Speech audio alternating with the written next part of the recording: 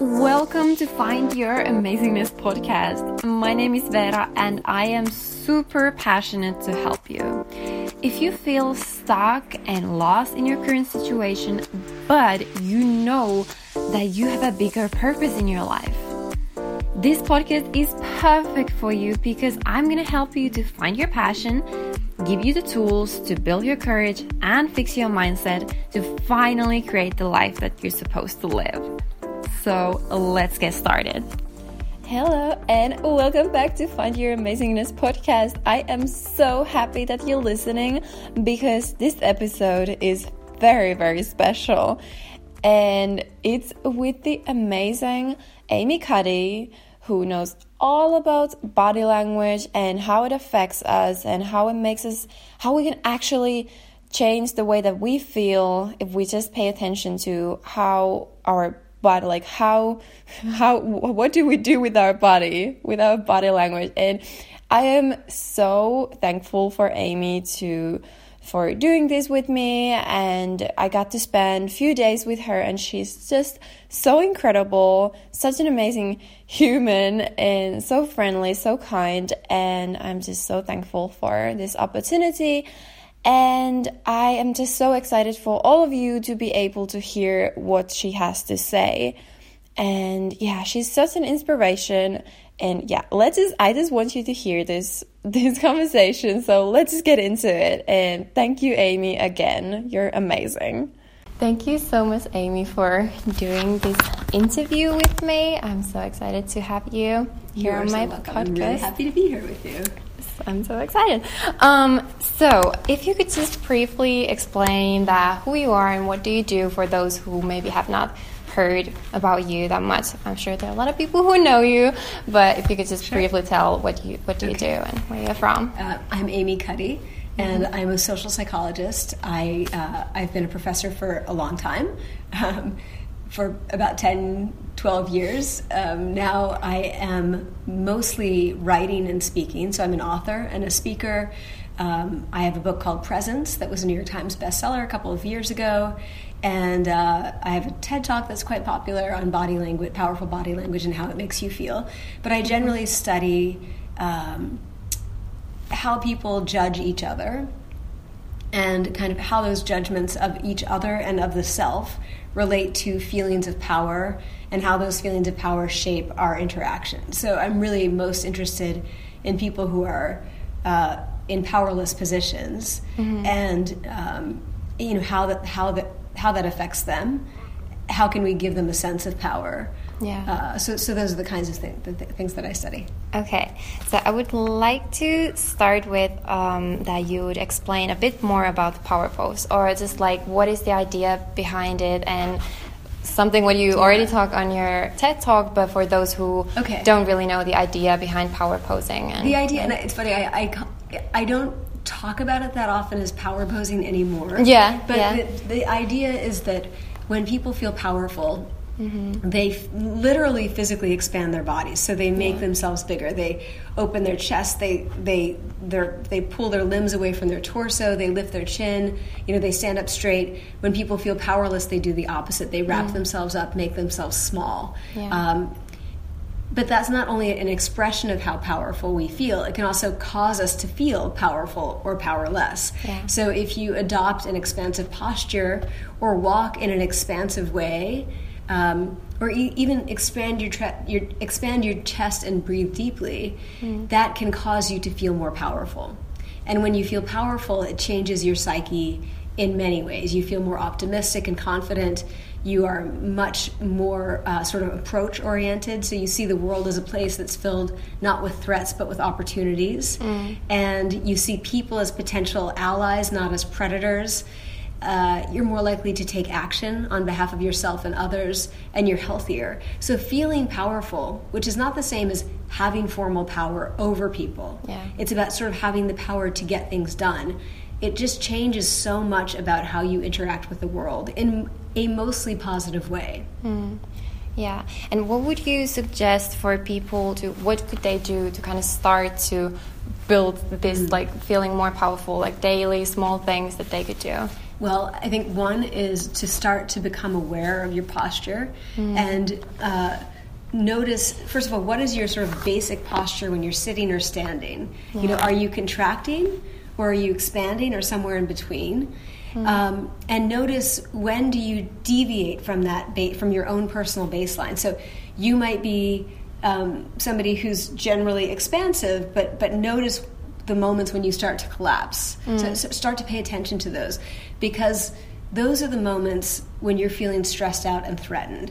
And if you can identify what's causing your body to collapse, it gives you a much better self-awareness about what are the things in the world that make you stressed out, right? And how can you manage that before you go into those situations. So when you start to collapse, for example, so when you start to hunch and breathe shallowly and, you know, start to feel like you're in fight or flight mode, it can be hard to get yourself out of that. So you have to notice those moments more quickly and start to slow your breathing, which is taking up space temporally, right? Expand your posture, just slow down and take up some space, and you will calm down. So first is noticing your own habits and what makes you stressed out. The other is sort of building little things into your daily routine. Like, one of the biggest problems with posture now is that people are slouching over their phones all the time. So they're making themselves powerless because they're hunching over their phones. They call it, you know, text neck or eye hunching or eye posture. Do what you can, and we find in our studies that does affect people. So do what you can to make sure you're not collapsed over your phone. Even if you're on your phone, hold it above your head, right? So that and be leaning back so that you're not slouched over it. But generally, spend less time on your phone, because that posture is the posture of powerlessness. So those are just a couple of things. But, you know, build some routines into your day that force you to expand. Yeah. But that's actually, I remember reading about how, like, big effects it actually has, like, when you're on your phone. And I was so shocked. And then, like, after that, I was like, okay, like, constantly I had to focus that I will, like, totally shift the way that I'm, like, using my phone and, like, my posture and everything. You have excellent posture. Thank you so much. Thank you so much. So, well, you kind of covered this already, but what do you think are the biggest mistakes or things that people do unconsciously to kind of damage their confidence or, like, decrease it? I think that so you've got both sides, and when people are sort of faking confidence in the moment, and they're feeling sort of defensive and threatened, they end up coming across not as confident but as arrogant. And people do not like arrogance. It's not the same as confidence. People get those two qualities confused. You do not want to come across as arrogant. People just want you out of the room. You know, they may not challenge you, but it's not because they think you're smart. It's because they don't like you, and they want to get rid of you. So make sure that you are indeed communicating confidence, not arrogance. And you want that confidence not to be threatening and domineering, right? You're not challenging people to a fight. You're trying to engage with them. So your confidence should be welcoming. Your confidence should be the kind of confidence that puts people at ease rather than making them feel threatened and intimidated. So, for example, some of the mistakes people make, first of all, they want to talk first. They want to be the first ones to, in, say, a negotiation or an interview or something. They want to be the first one to talk. And sometimes you can be much more effective by listening, by hearing what the other person has to say. You're collecting information, you're making them feel heard, you're able to respond in a way that's informed, and you do come across as confident. If you can set aside your own voice for a moment to listen, that really signals interest in the other people and a kind of confidence with yourself. One thing that people do is, I think, sort of like aggressive handshakes, and nobody really likes that. I don't know if your generation learns that. Ours did learn this sort of Dale Carnegie. I don't know if this sort of Dale Carnegie is this. There's a very famous book called How to Win Friends and Influence People by a guy named Dale Carnegie. It's like 80 years old, the book. And, it's very much about, like, the aggressive handshake. And I don't. I disagree. Right? You're meeting people on equal footing, not trying to dominate them. I think on the other side, people are more likely when they're nervous in a sort of job interview situation to come across as not confident, and they might be doing these contractive body language things like touching their neck or their face, playing with their hair, or women might play with their earrings, not without thinking about it, or wrapping like an arm around their torso, or sometimes they'll hold their opposite arm so they'll maybe take their right hand and wrap it around their left arm. It's something people do when they're feeling threatened.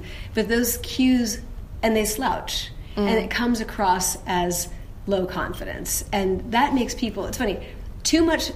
That overconfidence or arrogance is uncomfortable to people, and too little confidence is also uncomfortable because people feel worried for you, and they can't really hear you because they're too worried for you. They're trying to accommodate you, and then it just sort of turns into this spiral where you're not really communicating. So pay attention to your body language. You want to come across as confident but open and engaged. You want to be there, right? You want to show them not that you're going to fight them and win, but that you are going to be their peer and have a dialogue and learn from each other. Yeah, and I think you also have talked about like how we mirror our like when someone is like acting or maybe is really confident, and then the other person is doing exactly all these things to feel like really powerless. And I totally agree with that when someone is really doing like all these things to show that they're not really feeling confident, that makes you want to also act as you're not that confident. And then, that's like, true. It's funny. So with body language and interactions, usually people are mirroring each other. They're doing the same. They're reflecting each other's body language. So if you smile, I smile. And smiling is contagious. Right. So that's what we're doing normally. But when we're in an interaction where there's a power differential that's clear, let's use job interview again because that's such a common experience that almost everyone goes through. And there is a clear power differential. You're being interviewed by someone who has power over this outcome, has control over this outcome. What people do when there's that power differential is the opposite of mirroring. They complement each other. Their nonverbal behavior is complementary, meaning if you act powerful, I act powerless. So what happens in that situation is that the job interviewer might become a little bit more domineering in their body language, and the person being interviewed gets even smaller. And so that power differential feels even bigger than it already is. So be mindful when you walk in to these situations that yes, you do have less formal power, but you still have agency and self-efficacy. You still are who you are, and you're going to walk out of that room and be the same person, and resist that sort of urge that you might have to make yourself small. And again, you don't want to be alpha or overly domineering. You just want to be comfortable. But don't respond to somebody else's domineering body language by shrinking. And I think that's especially true for women who, on average, are height disadvantaged compared to men. Right? So in most situations, the man is going to be taller than the woman. And so you already have this advantage, and then you have all kinds of stereotypes and social norms that lead men to take up more space and women to take up less, and women start to feel like they need to make themselves even smaller. So in those interactions, I tell women, often women will say, I have this boss who's really domineering, and his body language is sort of aggressive and it's too expansive. He's, man-spreading. And, what do I do? And I always say, don't try to out-alpha him, but also don't back down. Stand your ground. And what's good about that is that eventually, I think people who are overly domineering, when you're just remaining neutral, they start to become less domineering. It's unconscious, but somehow I think they realize they don't need to do that. And so it diffuses that sense of threat in the situation, and things go better. So just stand your ground. So, what do you personally do when you get nervous? We already talked about this during these couple of days that we spent together, that you don't feel nervous when you're going on stage. Like, that doesn't really give you the nerves. So, what, like, maybe there are other situations that you do get nervous. So, are there some things that you then do? What are your tips on that? So, it's funny for me. I don't feel nervous at all speaking in front of a group of people. Yeah. And the bigger the group, the easier it feels to me. Has it always been that way? Or? No, I don't think so. I mean, I was a professional ballet dancer, and I do think there's a sort of performance aspect that might feel comfortable. So a stage that feels like a stage, right? Yeah. That feels like a performance space. I think probably all those years dancing made me a bit more comfortable. But no, I haven't always felt that way. But although I have noticed, and excuse me, I have a cold. So to your listeners, it's okay. I'm drinking tea. Drinking. With a crackly voice, but I have what has always been true.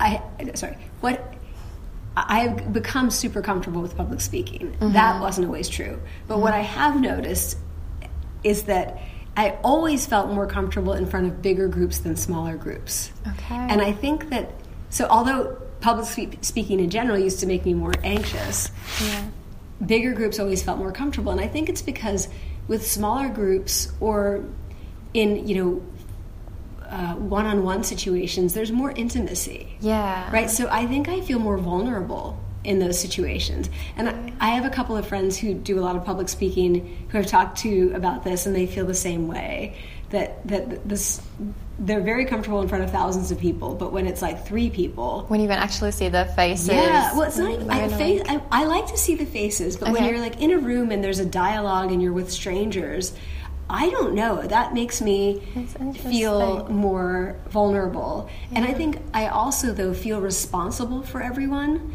So when it's a small group, especially, I feel like if someone's feeling left out, what can I do to pull them back in? So I take on sort of this burden of being responsible for everyone's happiness in those interactions. Yeah. And I know that seems like a strange thing. I think women do that kind of often. Yeah, like caretakers. Exactly. It's kind of caretaking, is to realize that there can be awkward moments, and that's okay. Yeah. And I'm not responsible for getting rid of all of the awkward moments. And that pauses are okay. Yeah. It's okay to have silence when people are sort of collecting their thoughts or regrouping and figuring out, how they feel about something. Silence is okay. Pauses are actually powerful in some ways. Yeah. But I don't have to prepare before a big audience, but before, a small group meeting, that's when I have to be breathing deeply, make sure that I'm standing up, and just, I cultivate this attitude of trust, where even if, I generally see the world as a place that's friendly as opposed to hostile. Yeah. So I think that people are my general view of the universe is that it's a friendly place. Yeah. And so that doesn't mean I always feel that way. It's my default worldview. When I'm feeling a bit of threat, I still try to go into that situation feeling trust toward that group of people, because I find that if I have to default to one side or the other, defaulting to trust is much better than defaulting to hostility. Yeah. If you give trust, if you give that sense of trust, you create it and you get it right back.